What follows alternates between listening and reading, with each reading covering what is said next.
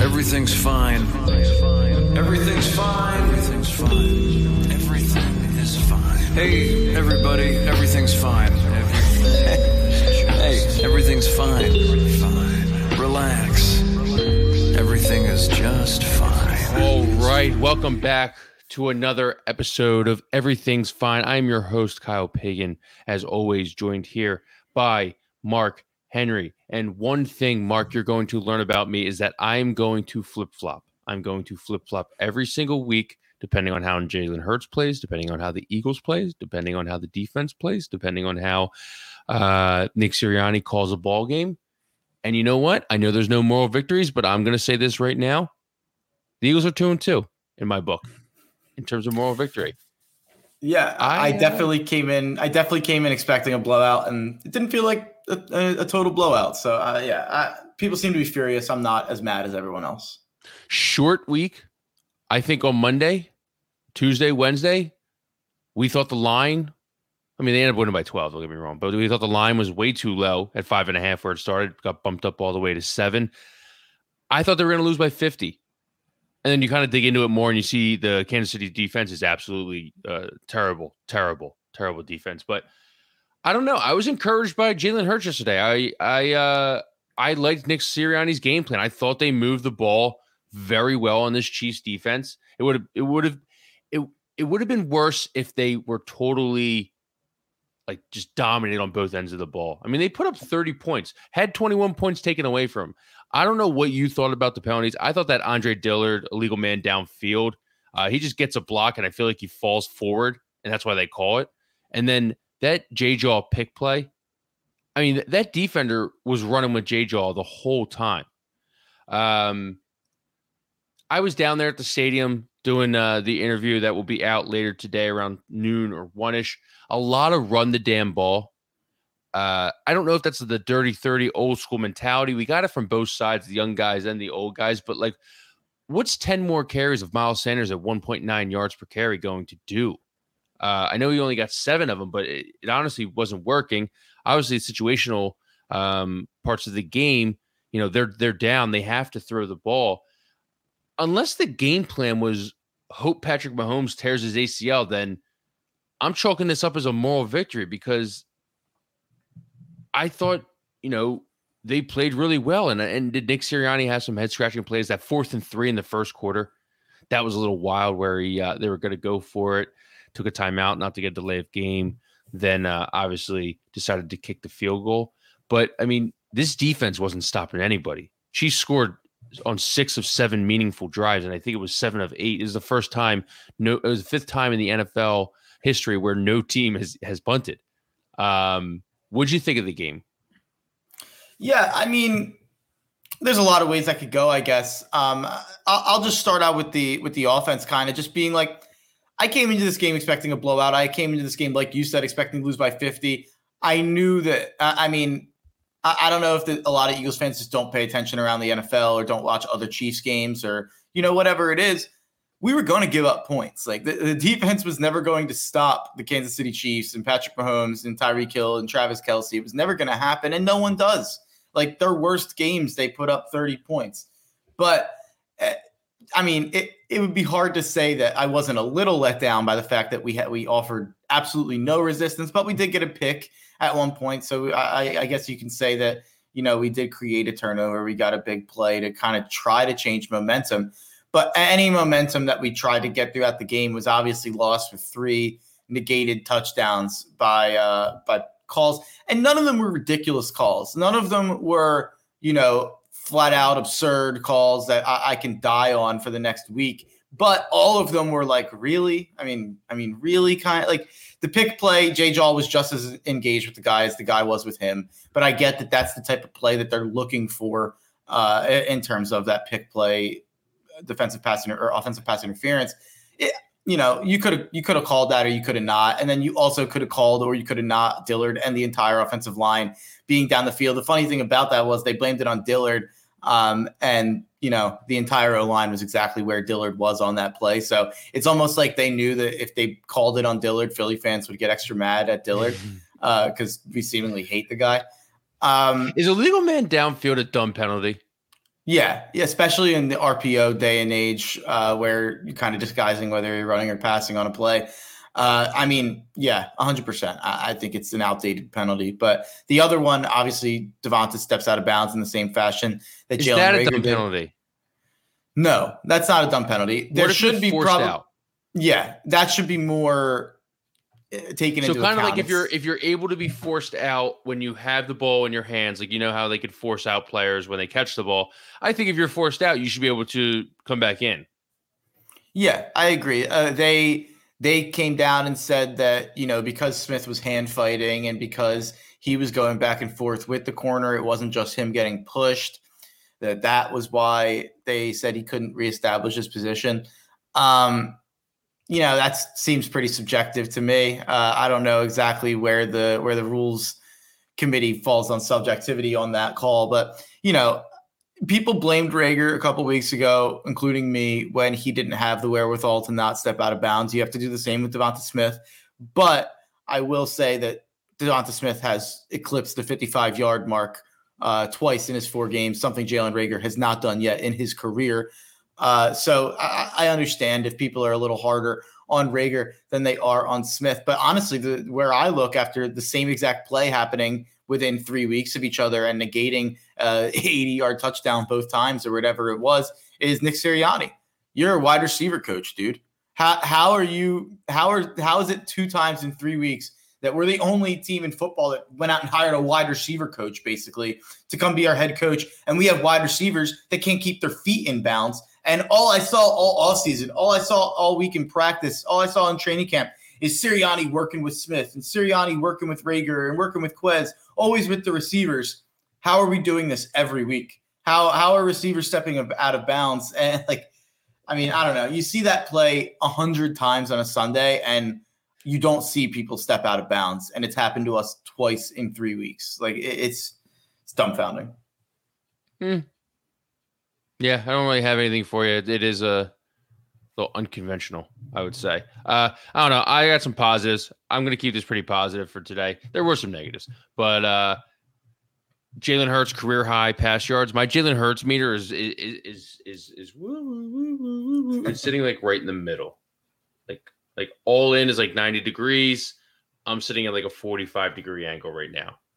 387. He impressed me. Did what he had to do. Didn't make a stupid comment after the game, after they asked him, saying, was this the best game he ever played? He said, look, we lost, typical Jalen Hurts fashion. I don't think those will ever go out of style. Those post-game press conferences with Jalen Hurts. I don't think he's ever going to say something stupid or just say, I got to watch the film or I got to watch the tape and get back to you. Because that was Carson by year 4, just being like, I got to watch the tape and then I'll get back to you. And he never got back to us, in my opinion. The O-line played pretty good for Lane Johnson coming down with personal problems an hour before the game, it felt like. We hope everything's okay. I know you have to say that as a disclaimer and everything. Yeah. I don't understand what it could be. I hope his ankle didn't collapse. I hope everything's all right in that sense. But that sucked. First interception of the season, like you said. The first and only D-line pressure that I remember in the game forced a Mahomes interception. J-Jaw living up to that second-round grade with that forced fumble and a great block in the first couple of series and whatnot. And Eagles now own the 4th, 8th, and 9th pick in the NFL draft. Any other positives? Yeah, you look at Gainwell. Kenny Gainwell is someone. He's got juice, dude. Kenny G, dude's got juice. It does seem like this is the second straight coaching staff that has tried to turn Miles Sanders into a committee running back when it seemed like coming into the year he was going to be the workhorse.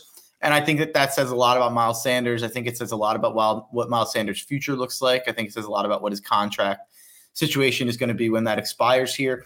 It looks like to me that they like Kenny Gainwell just as much as Miles Sanders, and they like using him in the pass far more than Miles Sanders. So that's something to look forward to throughout the year. I wonder if Gainwell ends up becoming the number 1 running back by the end of the year. And like you said, with Miles Sanders 1.9 yards per carry and Gainwell making some plays when he got some chances, their snaps ended up being pretty close. Kenny Gainwell impressed far more in this game than Miles Sanders has so far this season. So that's going to be something to watch for going forward. I got some negatives. Defense absolutely stinks. Defense after the front four absolutely stinks. How are we going to stop Sam Darnold? And not even Sam Darnold on the pass. Sam Darnold on the run. This man is leading the league in rushing touchdowns right now, okay? He's Sam Lamarnold. That's not bad. I got that from NFL Reddit. This defense stinks. Darius Slay, Steven Nelson.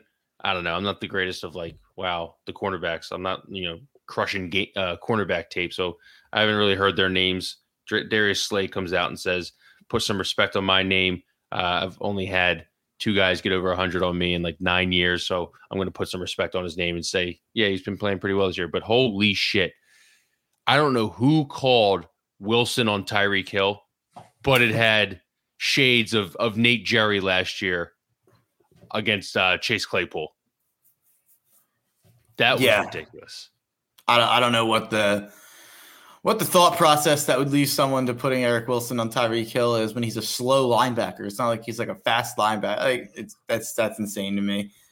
But besides that, which is pretty big besides, I will say that I'm not going to kill the defense like everyone else did. They sucked. They were terrible. They were awful, inexcusably bad. But it's Kansas City Chiefs. But everyone's killing them by not being able to stop the run. It's you want them to sell out for the run against Patrick Mahomes, Travis Kelce, and Tyreek Hill. We already saw that Tyreek Hill had 800 yards on us yesterday, and was able to get everything he wanted deep. You could have penciled that in before the game. Yeah. And I said one of them were having 40 points in fantasy. I don't know where Hill ended up at, but he had to be right around. I think he had 3 touchdowns. He had to have close to 200 yards, so he had to be close to around there. But yeah, I mean, I don't know how you kill any team with how they do against the Chiefs. I mean, I think the Browns have shown that they're one of the best defenses in football. They held the Vikings to 7 this week. They held another team to 6 last week, I think. The Bears, I think. But they couldn't hold the Chiefs at all. They held the Chiefs for a quarter, and then the Chiefs didn't stop scoring from the second to the fourth quarter, and they put up 33 points after, I think, a scoreless first. So that just shows you the best of defenses are going to get shredded by the Chiefs. The Chargers did a really good job against the Chiefs. They still gave up 24 points. I think Mahomes still had 350 yards. So it is concerning that, they could run the ball whenever they wanted, and that's not what Kansas City's MO is. But I kind of understand. You're never going to be able to sell out for the run, and you're always going to have to leave the box unstacked. And, once Kansas City picked that up, they were just able to run the daylights out of the ball. And there's nothing you can really do to stop Patrick Mahomes, but I mean, they didn't even contain him, and I get the frustration, but I'll let it play out next week against Carolina, and then I will really make a judgment on this defense by how they play against a team like Carolina, which I think they can stop. I mean, that the team was stopped for most of today. They put up some garbage time against Dallas, but Dallas handled Carolina pretty well defensively until the end of the game. Let's check in on the competition right now. Let's see what the competition has to say.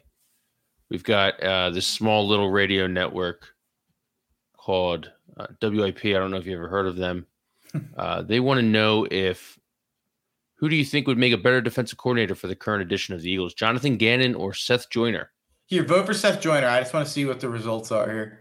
Seth Joyner, 83.8%. Seth Joyner. That is not a lot of polls. That's not a lot of votes. And over, I mean, what time is it? It's over an hour of that being out. They got a ton of followers. They get your votes up. Seth Joyner, a man who has never thrown his hat in the ring for defensive coordinator, nor for a coaching position in the NFL, nor has ever coached in the NFL, nor do I think his demeanor and everybody's soft mentality translate to today's NFL. Seth Joyner, 83.8%, when Jonathan Gannon is probably going to be a head coach in the future. I know everybody came in talking about him. A lot of the beats came in talking about him, a defensive guy who will be definitely a coach in the NFL someday. So is that the epitome right there of the audience, of the fan base of WIP's morning show? Yes. Yeah, I'll leave it at that. I won't go too mean. They did produce Colleen Wolf. They produced others, but I can't wait till Retired. the WIP morning show's crew dies. Not the crew, Yeah, I mean- the fan base. Just put Angelo in a home, please. There's a really good Angelo Cataldi fighting with the Avalon Beach Patrol. The beach tags patrol. He took the beach tag people to court one time.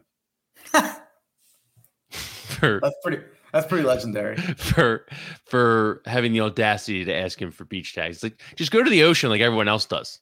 All right. Just leave your chair and your cooler when you see the beach tag people and just go to the ocean like everyone else does, or go off the beach or walk around. Yeah. Took the Avalon Beach Patrol to court for beach tags. Yeah. So let's see what other polls they have. Beach tags are bullshit. Beach tags are bullshit. I think Wildwood does free beaches. After Jalen Hurts' 434-yard performance, do you still have doubts that he can be the next Eagles franchise quarterback, Mark? Yes. I don't know what percent. You're with the majority. 63.7% say yes. Sorry, I forgot I didn't put it up. Yeah, I would agree with that. Like I told you, my Jalen Hurts franchise meter, it's right in the middle. It's right in the middle right now. But I don't know. I saw some things that were great. I think it's a pretty shitty Kansas City defense as we went over. One good thing is, supposedly, according to some insiders, they're out on Deshaun Watson now. The Eagles. Miami or bust. One other bad thing. I think our coach is now like 72. This is a tough look from Nick Sirianni. Yeah, he's looking rough. It was a rough look yesterday. Well, the thing is, like, that's not Nick Sirianni, but it is Nick Sirianni. That looks like my Uncle Mike. That's a man that looks like he has a Tuesday meeting he's not looking forward to this week. That is, I can't even understand how that happens. Like, he looked so youthful a week ago. WIP tweeted out a picture of him today because he was coming on their show. He looked like he was 26 years old in the picture. And then you got this picture. Oh my God. Looks like he's like 57 years old. Do you remember the Doug, like, at the end of the year, the Doug press conferences, it was like, yo, is Doug all right? Like, that dude had such like bags under his eyes. I said he looked like a ghost butler. Like, he looks like just an old coal miner from 1960s West Virginia. And Nick's not looking too much better. I don't know if you age 20 years when you come to Philadelphia, but holy shit. The thing about Doug was, like, Doug always looked older than he was, though. Like, even when he came here, maybe it's just like the hair that he had. Like, he always looked older. I actually have no idea how old Doug is. I would guess mid to late 50s, probably 55. Yeah. That's a guess. But I actually don't know. Sirianni's in his 30s, right? Or is Sirianni 40? 40. He's 40? Yeah. So tough 40. That's not good for 40 right there. Like, that is, I mean, it's just crazy because 2 weeks ago he looked like young for 40. Like, he looked like he was 30 going on 40. Now he's 40 going on dead in that picture. Like, that is really that's insane. I don't know if someone had like the unfiltered camera. I'm pretty sure there was a Goosebumps book back in the day that was like a camera, and if you took a picture with the camera, it would make you like 40 years older or would kill you. I forget. I know it's like the ring situation. Yeah, there you go. I can't believe it. I mean, he looks weathered. He looks broken down. He looks a shell of a man. He does his biceps not looking as jacked anymore. So I don't think he's jacked. I think he's skinny fat, but he just has good arms. I think he's the guy that doesn't do any core, any chest. He goes into the performance center, into the weight room, and kind of just bangs out a couple 25-pound curls, maybe 35 pounds if he's feeling good. When you're a coach and you got a kid and family at home, you're still kind of young. You want to be in their lives and everything. Football is a grind, man. You got to do 12 hours of tape. You got to go home, make sure the family's all good. You only got like 10 to 30 minutes to crush out some buys and tries. You tell that to Ed Orgeron down there. He's like running all over LSU all day long. Is that what we're going to call that a run? That's what we're calling that? Fair. Hey, man, he's just talking to Mr. Ray Baker, the son up there. And, he's just going at his pace. It's a leisurely jog. His pace is like zombie. He's like, but no, I mean, it's not what I want to see at my head ball coach. Looking like that, looking like the Philly media has already gotten to him, looking like the losses have already gotten to him 4 weeks into the season. We need him doing the Ed Orgeron jog around Philly, like doing the Rocky run, but just like a casual jog. Like he hasn't done that yet. Yeah, you're actually right. I'm surprised. Like, how do we not have a video of Nick Sirianni running up the steps? Yeah. I feel like that's the biggest upset right there. Got to run through the Italian market, run through, get all the way there to the steps.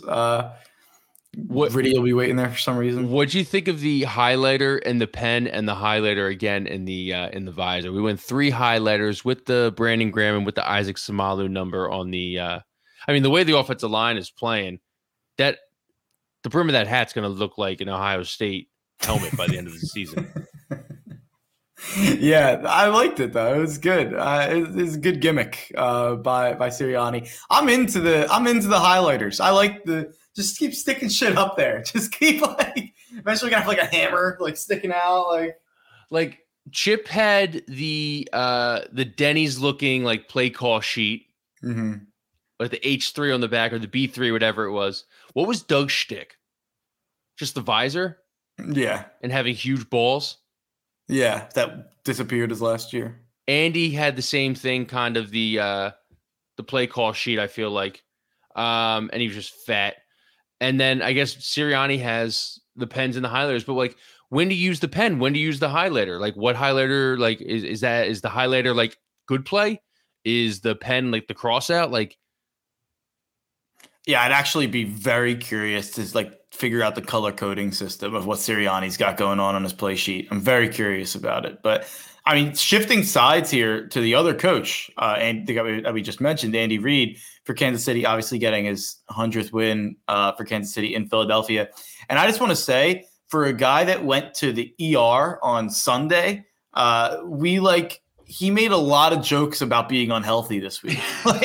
he did the whole Josh Gordon came in with 7% body fat. He said something about like, I'm going to get there next now. Like I'm going to get to 7%. And it's like, dude, I get that the jokes are funny. Maybe not when you thought you had a heart attack 6 days ago. Like you had one too many donuts and you thought that was it. He said, I really enjoyed having cheesesteaks like in my room. Yep. He said he came to Philadelphia and was like, yeah, my room was just littered with food. This is a guy who had like a cardiac arrest. They probably had to bring him back to fucking life a week ago. And he's just like, yeah, I got cheesesteaks. I had some pizza.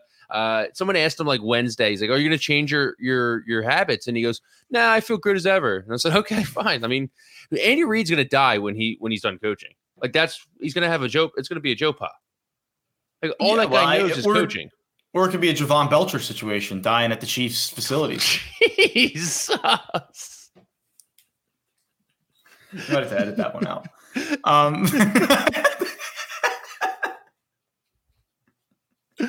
Andy Reid will die when he's done coaching because what else does that guy know? He doesn't know family time. His kids have proven that. Jesus Christ. I didn't know we were taking aim at Andy Reid this morning. I mean, but I'm all about it. Let's call a spade a spade. Are we supposed to say Tyreek Hill is a great football player? He's kind of a shithead off the field. Andy Reid, great football coach. Not the guy I would look to be leading my team. My team being my family. Who's a better father, Andy Reid or Tyreek Hill? That's a question around the water cooler. That's a good question. But I mean, do you think Lurie's trying to kill him? Like, are they putting food in Andy's thing just to like, we're done hearing about how we got rid of Andy and how he's killing it elsewhere. We need to finish him off. It's like when someone dies close to your family and you just get so many edible arrangements so many edible arrangements. I had like 20 edible arrangements at one point. And it's just like, what is going on here? At one point, you just start giving them away because the fruit gets sour. The thing with Andy, I think they just sent him gift baskets, the Eagles. The Eagles just sent him gift baskets. They were like, hey, Federal Donuts, here's some pizza, here's Jim's. Little Shake Shack. Some Philly soft pretzels, some Shake Shack. You know, go hog wild there, big guy. Did you know he had a hand in drafting Jalen Hurts for the Eagles? The Eagles consulted him.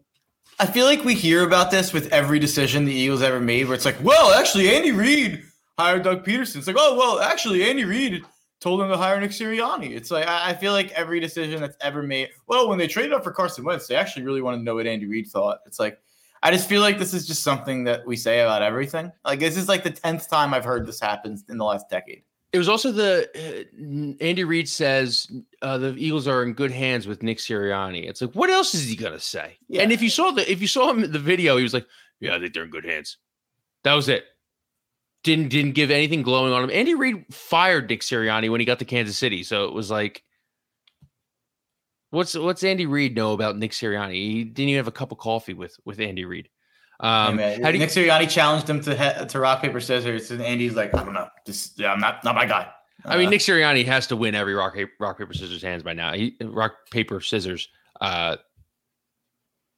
competition now because, like, legitimately, the dude just played like over 1 million games. Like, his reps have to be just so tight. What do you think about the Panthers next week? How you feeling? Good defense, terrible O-line. If we don't get any pressure on Sam Darnold, do we despise Sam Darnold? No. Cowboys put a spy on him this week. Did they? Cowboys put a spy on him, and he still had a touchdown. The touchdown was a really good play. That was a Joe Brady call right there. They did the old Madden.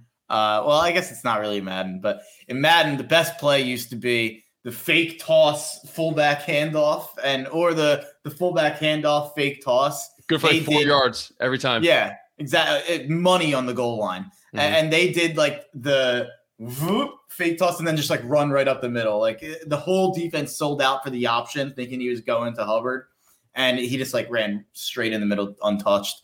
It was a really, really good play call. Carolina, the big thing about them with this week for me, if they had Christian McCaffrey, I'd be up late at night, like tearing my hair out. Like, how are we gonna not get torched for 300 yards by McCaffrey on the ground and through the air? And he's just one of those types of players. Like, I always talk about third downs being so telling of how good a player is. Like, and that usually is a quarterback thing. Like Aaron Rodgers, Russell Wilson, those guys are just so unstoppable on third down. Patrick Mahomes, I mean, he had 3 back-breaking scrambles in that game where it was like, oh my God, like, how are you supposed to stop this team? I kind of feel the world. Oh, it absolutely is. But I kind of feel the same way about McCaffrey as a running back. Like, on third down, that guy, the amount of ways that you can use him to get him out wide, to run a little curl, like, there are so many, and you can send him deep if you need to. Like, there are so many ways you can use McCaffrey against this Eagles defense specifically. Like, I don't even know who you would put on him. Wilson. They put Wilson on him. No, you probably would, actually. Like, that's the fucked up part. But without McCaffrey, I really do think that this Carolina team's going to be a little different. We saw in that Thursday night game, they weren't like high powered against Houston. They obviously got behind early from Dallas. They did end up putting points on the board, but they were down like 33-14 or whatever it was in that game. Like, that wasn't a game like in the second, third quarter. So it's hard to say what Carolina is without McCaffrey, but I just know that I'm a lot less nervous about the game. I actually think this is a game the Eagles could absolutely win. I mean, they do have some weapons at wide receiver. That'll be something that, probably will not be easy to contain with DJ Moore having a great year. Robbie Anderson not really having a great year, but pretty talented. Coming back to, or it's in Carolina, so he's not coming back to Philly, but you get the reference. And then Terrace Marshall Jr., the rookie, not doing much, but Terrace Marshall Jr. reminds me a lot of Chase Claypool from last year in terms of just being really, really big and athletic and maybe not tearing up the NFL yet.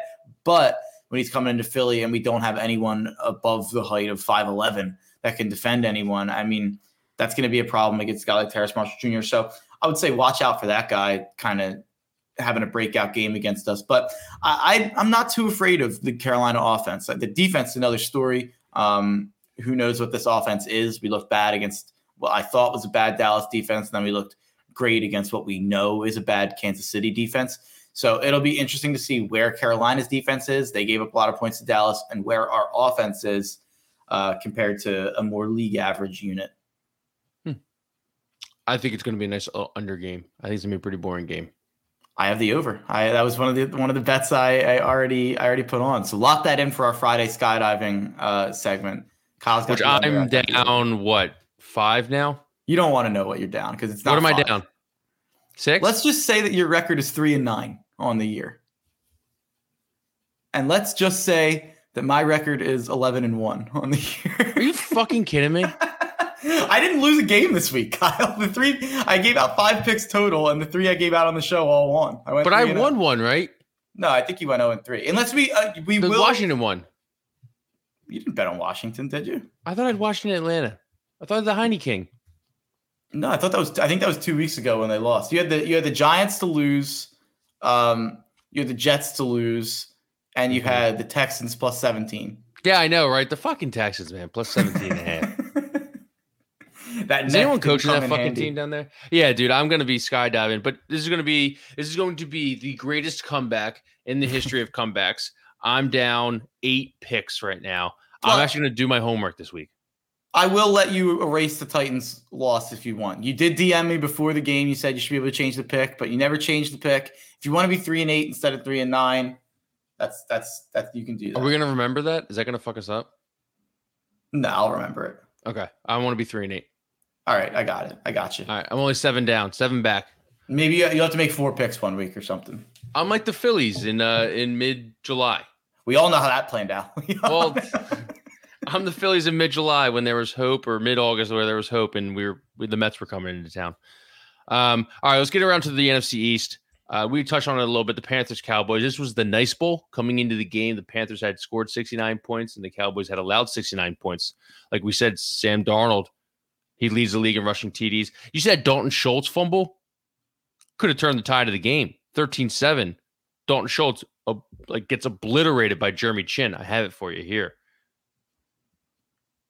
Gets absolutely hit-sticked by Jeremy Chin, and they call forward progress on it.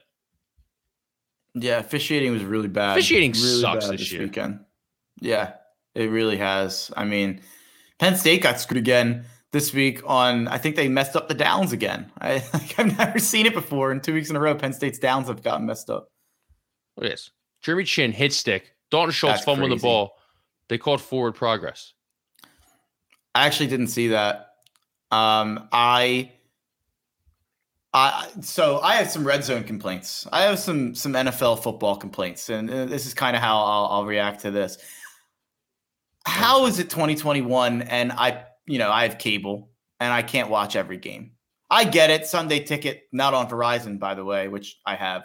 How am I not able to flip on any game that I want to watch? Like the fact that I have 2 options and 1 option this week at 1:00, actually. So I was I had to watch the Eagles on one TV and I had to watch Red Zone on the other. I tried to get streams for the Washington game. I tried to get streams for the Browns game, all these games, but they're all behind, and Red Zone will scoop you if anything does happen. But if you have 2 bets in a 1:00 slate and that's all you care about Red Zone for, you have fantasy players in one game, that's all you care about Red Zone for, they will make sure that you don't see a second of that game. Red Zone refused to put on the Ravens game at 4:00. I saw none of the game. They refused to put on Browns Vikings. I get it. It was a 14-7 game. But the games I wanted to watch, the games I wanted to see, they refused to put on. Washington, Atlanta, they scored 60 points, 64 points. I barely saw the game on Red Zone. You'd think with all the points they'd be on there. I'm furious with Red Zone. I'm furious with Scott Hansen. I'm furious with Verizon. Fuck you, Red Zone. That's my take. Jerry Jones. It's Jerry Jones' fault. Why? He negotiates all the TV deals. Really? He's basically like Roger Goodell's his puppet, and he just works his mouth. Jerry Jones is my fraternal brother, correct?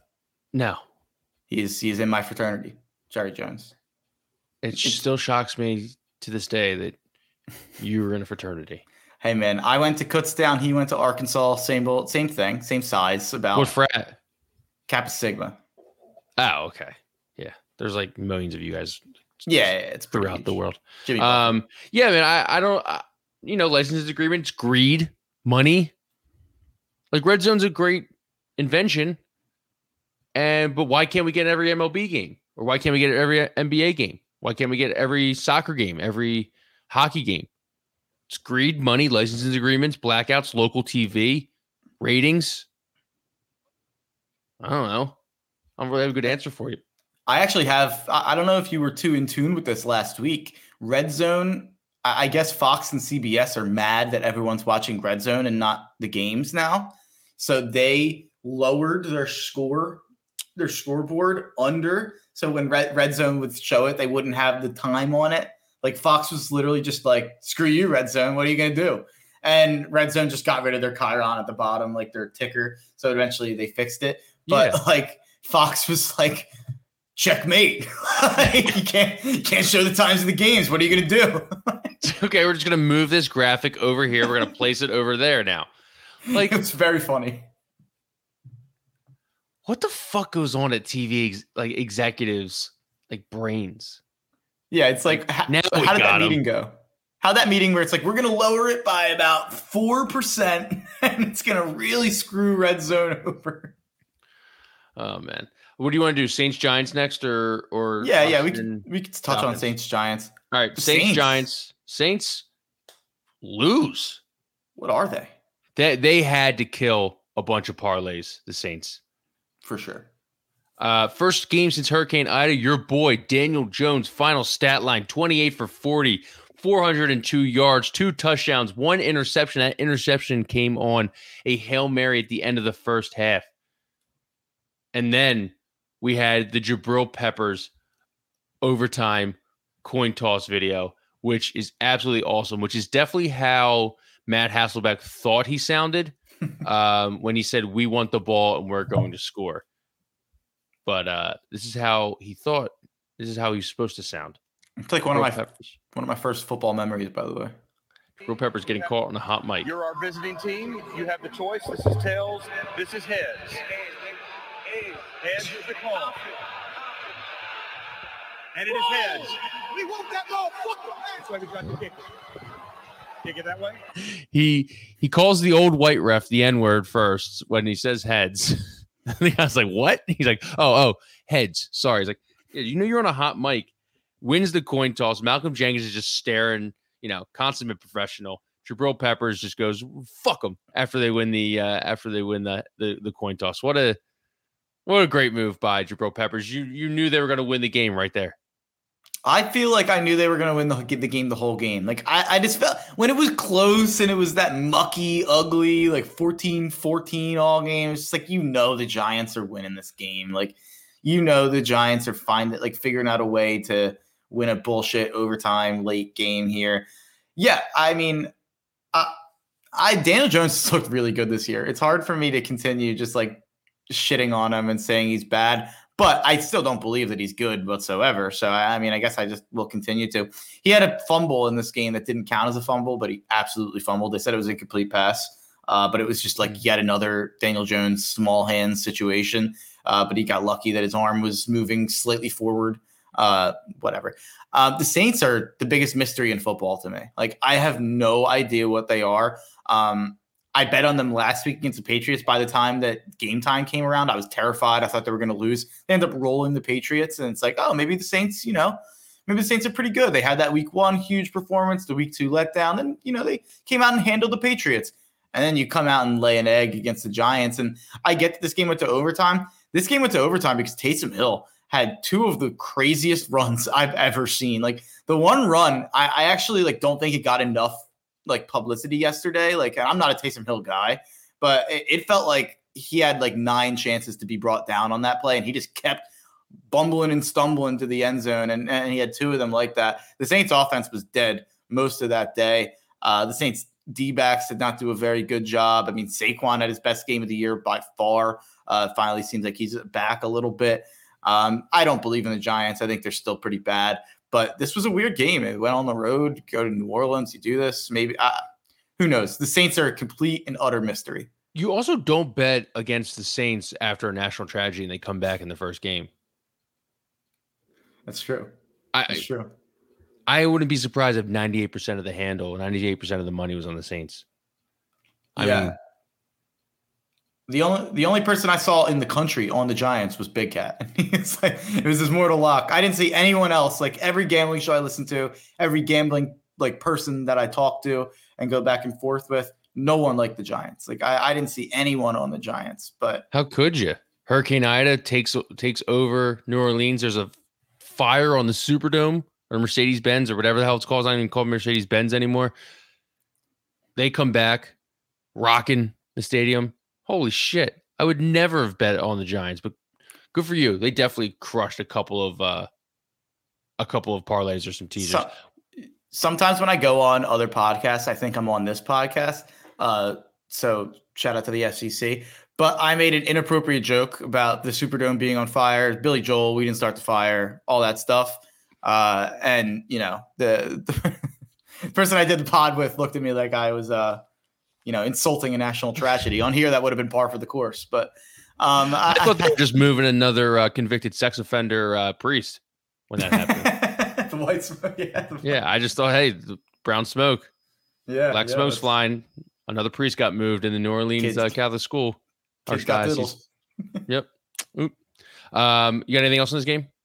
No, we got to get to the main game now. The game everyone was ready for this week. The game everyone wanted to see. The Heine King. The Heine King. I mean, what an awesome just display by the Heine King. Oh my God. He's the guy, a superhero, man. He plays out of his mind. I don't know if you have the other one of him just totally doing a tribute to Bo Nix. And I don't have it. That Bo Nix play was crazy. That Bo Nix play was crazy. And just totally throwing across his body behind him over to, what was it, McKessick? Yeah, I think it was. I think it was McKessick. Yeah. And McKessick takes it 40 yards. Dives into the end zone. They win. They go up with 30 seconds left. What an awesome game. Poor Falcons. Yeah, man. I mean, how many times do they have to like give up leads and lose games? It's so funny. Like Arthur Smith did the whole hang the believe sign in the press conference room this week. He smacked it on his way out, did the whole Ted Lasso thing. Yeah, not great. Not great when you can't stop the Heine King. But Derrick Henry looks really good. He's a dual threat running back now. Like maybe it wasn't Arthur Smith. Well, it wasn't Arthur Smith. Yeah, it does. Arthur Smith does not seem like an exciting hire as of right now. But did you see the Heine King's? No. Dude, this is how can you not get romantic about football? Heine King, he was basically sleeping on his mom's or his sister's couch in Georgia. He like got cut from a team 4 times in 5 years. The XFL he was in, that obviously got shortened by COVID. So he used to just walk around with like a 50-pound weight vest around Georgia, around the neighborhood. And that's how he like kept in shape until somebody on the Washington football team called him. It's just him just, kind of reacting about his family and his sister and his brother-in-law who let him sleep on his couch. We're in attendance today. What was the key to this one? Physically, X's and O's, and mentally. Yeah, we had a lot of guys go down today. Logan went down. Curtis is getting a little sore there. So we have some guys that, really don't practice those situations. But, kudos to those guys. They pay attention throughout the week, and we got the job done. Kudos to them and kudos to you. We have talked so much about your story. Last time you were in Atlanta, about 45 minutes from here, sitting on your sister's couch, thinking this football dream was over. I talked to you about how important it was to have all your friends and family here who didn't give up on you when you were giving up on yourself. What does this mean to you right here doing this today? Yeah, I'm trying not to get emotional, but my sister was able to make it today, and my brother-in-law, and they put up a lot with me living at their house, and they're the ones that really pushed me. So for that to happen at the end there, for them to experience it, very, really special. Taylor Heinicke, congratulations. How can you not love the Heine King? Oh, he's the man. I have a political joke I'm not going to make, but yeah, Heineken is just get him sponsored by Heineken. How does he not have a Heineken deal? Even if he wants to do the zero alcohol free Heineken, get him a deal. It's ridiculous. What What a great story. I mean, is this the least hateable NFC East teams ever? Yeah. Like, I don't hate Dak. I don't hate the Heine King. Daniel Jones is Daniel Jones. You can't hate a special person. I like this. I kind of like a couple of the guys from the NFC East. I'm sorry. I'm not 4 for 4, brother. I hate the Giants. Like everything that touches that royal big blue, it just sends a shiver down my spine. I hate the Giants. I hate Daniel Jones. I hate Joe Judge. I hate Saquon. I hate all the guys. But besides the Giants, I don't hate the Cowboys or Washington football team right now. Like I don't hate Dak. I hate Zeke, I guess. Hate Mike McCarthy, I guess. I hate Mike McCarthy too. That's fair. But Washington, this specific Washington football team might be like the most likable NFC East team, not outside of Philadelphia, for Eagles fans and forever. Heineke is the man. Antonio Gibson's fun to watch. McLaurin's a stud, fun to watch. Young and sweaty. Chase Young and Montez Sweat. They're out there not playing that well, but they're Ron Rivera beat cancer. Yeah. How did I not get to the fact that they're coached a cancer survivor? Yeah, it's pretty good nudge in that direction. Yeah, so likable, and I'm gonna be betting on rooting for Washington and like for the rest of the year. But Washington overs, ride them until the wheels fall off. These games just keep going into like the 60s and 70s with Washington. You just got to keep hammering Washington overs. Those D-backs are terrible. Atlanta was, Cordero Patterson had like 4 receiving touchdowns this game. I think he had 3, but I think he might have even had like a close one that he almost got in. He was unbelievable. They had no hope in hell at stopping Cordero. Yeah, that man has got to be 40 years old, and we already talked about this earlier in the year. He's 30. How is that guy 30? He's been running kicks back since like early 2000s, I feel like. It's also crazy. If you told me he was in, I don't even know if he played for the Bears. I think he played for the Bears. He did. You could have told me he was in the Super Bowl against Peyton Manning, and I would have been like, yes, Cordero Patterson was. He was on the sideline. He was the next in line from Devin Hester.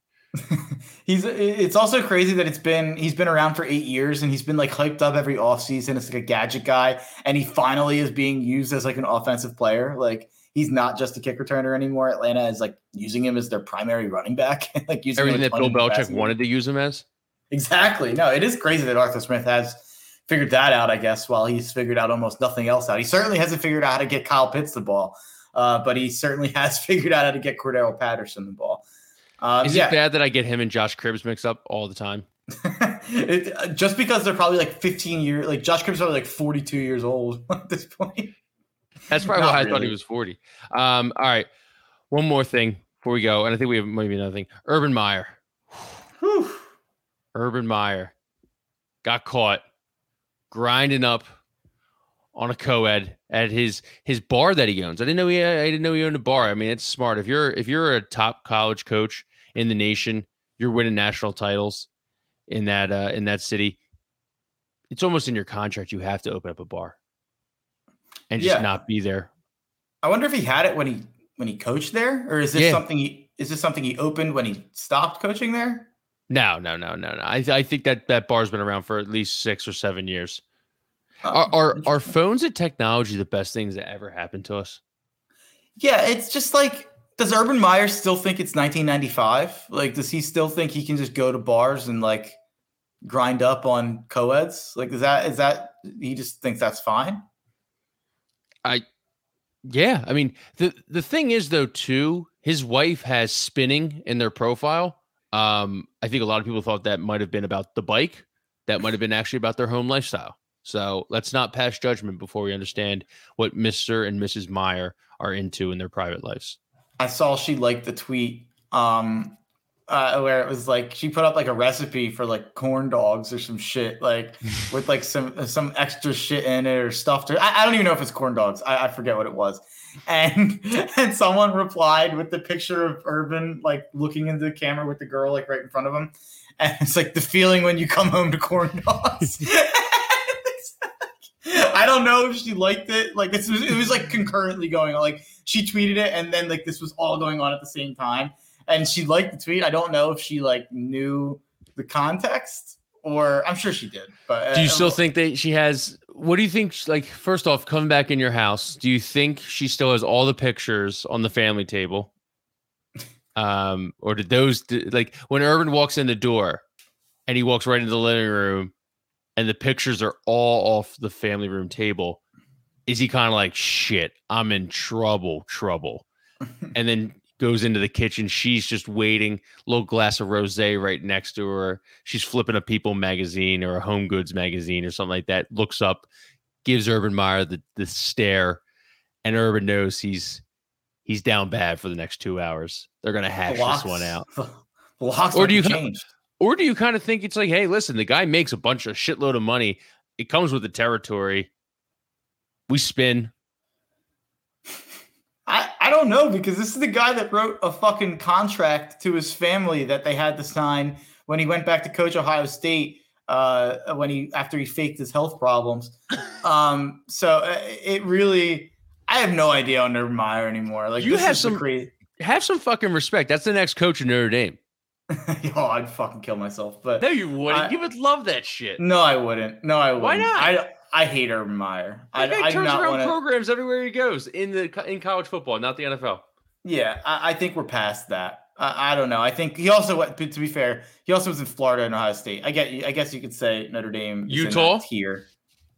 That's a long time ago, and it's not like he was winning national titles at Utah. He developed Alex Smith into the number one overall quarterback. He had a good quarterback for sure. But there's just so many guys. Like, I would get more excited about like a Dan Mullen than an Urban Meyer. Hiring Urban Meyer feels so dirty, and it feels like something like that everyone else has done. Like, I don't know. It's like taking the slut home from the bar, Urban Meyer at this point. Oh, like, I like that. Whoa. Slut, that's probably not a word I can say. Nice. But I mean, is Urban Meyer's like answer just, I'm down here in Jacksonville and it's North Florida. It's not hot enough. It's not sunny enough. The girls aren't out in their bathing suits. Like, I think Urban Meyer's thing, like how he wants to explain, is like, if he can look and he can see, then he doesn't have to like interact. Like, he doesn't have to do what he was doing at the bar. But so he's like, so if we go to a place in the southern region of California, then, there might be a lot of women around, and that would really control my urges. I wouldn't have to go. I wouldn't have to open a bar and hit on a 19-year-old. So, let's move to USC. Let's go take the job, Shelly. Do you think do you think he faked a heart attack around like the 40th minute of the conversation while she's just berating him? He's like, I think my left arm's going numb. I know it's not true, Urban. Yeah. I know you're not having a heart attack. I don't know why I gave her like a Jewish New York accent. He just falls off the chair. 40 minutes in, he's like, I gotta do something. I'm losing this battle real quick. I'm 0-4. I don't know if I'm getting yelled at Trevor Lawrence or my wife. Calls Luke Fickell. He's like, Luke. He's like, Luke, I'm gonna need you to beat the piss out of Notre Dame this weekend, okay? Can we anything else before we get going? Can we stop there real quick? And I'm a beaten man. I'm a depressed man. The Phillies missed the playoffs for a decade straight. The Sixers keep forcing me to talk about Ben Simmons. Well, I should say Kyle keeps forcing me to talk about Ben Simmons. The Eagles, our defense can't stop a high school team. And, the dream is dead. Notre Dame, once again, will not win a national championship in my lifetime this year. I'm frazzled. I knew we were going to lose. I thought that Cincinnati would kind of be more impressive when they beat us. I thought Ritter was going to throw for like 400 yards. But the shame of it is the defense is really good. The running game's really good. The tight end's really good. For the 15th straight year, Notre Dame doesn't have a quarterback. So it's like, what's the point of any of this? Like, I don't know. It all feels so empty and stupid. Like, I care for 6 months of every year about this stupid team that's given me nothing but misery. And then they just put out a shitty quarterback who can't move like Jack Cohn. Like, at least if it was Drew Pine or Tyler Buckner, I'd be like, oh, they're young. We're building for the future. No, we're playing a 25-year-old dude who's going to be selling insurance next year. Like, it's infuriating. But regardless of Notre Dame, no one's beaten Alabama or Georgia anyway, so I guess I shouldn't be that upset. The fact that people thought Arkansas and Ole Miss were going into those teams and beating them on the road, yeah, sorry. College football is a two-team sport this year, it seems. Did you see that Lane Kiffin and his star quarterback are like buddies? Like they're friends. They like ran this whole profile on ESPN that like they're like best friends. He's like, I know you're not supposed to like this is Lane Kiffin. Like, I know you're not supposed to say this, but yeah, he's like my best friend. And it's like those dudes definitely just run through sororities in Oxford. Joey Freshwater and his star quarterback. Yeah, that's like when Lane Kiffin stepped off the plane at Ole Miss. The one guy was telling, there was like a whole crowd there. The one guy was telling him, make sure you get a burner phone. Make sure you get a second phone, Lane. College football is the absolute best. It really is. It really, really is. Like this Saturday, there were so many games on. It just was one of those games where I just sat there and I was like, man. Yeah, usually there's a lull from like the 1 or the 3:30 or the 8 o'clock slot. You're exactly right. There was one at 1. There was one at 3:30. There was one at 8 o'clock, 9 o'clock, that LSU Auburn game. No, it was unbelievable. It was a great, great Saturday for college football. Yeah, I mean, there's nothing like college football. The NFL is great. Like, I like the NFL maybe even more in some ways, but it's just like a different environment, a different thing. It's just like a full-on 150 games going on. Just like it can't be touched. I mean, those Saturdays, you don't get like 2 Saturdays ago sucked. Like there was nothing on, especially at night. So you get a slate like that where there's stuff at the noon, the 3:30, the night slate. Like everything was just. I love college football. All right, this is the podcast. Go Birds. We'll get them next week. Maybe. Who knows? Next week will be a nice barometer game to see where Jalen Hurts is at against a very good defense. That's what I'm most looking forward to. How about you? For sure. I think that, and I said that earlier in the pod, I'm not as sure that Carolina is a very good defense. I think that they're probably above average. Would be like, I don't think they're a top 10 defense. I think they're probably above average. They've gotten a lot of pressure though. They have gotten a ton of pressure. So that's going to be something to watch for. Is the O-line going to play as well as it did against Kansas City, against Carolina, or is that just KC being terrible at getting to the passer? That's going to be the main thing to watch for. Because I think the D-backs are vulnerable. It's great analysis right there. All right, that's the podcast. If you like what you hear, subscribe, rate, review, listen to us on YouTube, or you can listen to us in Apple, Spotify, wherever you get podcasts. Have a great rest of the day, and we'll talk to you Wednesday. We'll put a little dirt on the Philly season with Bob Wankel.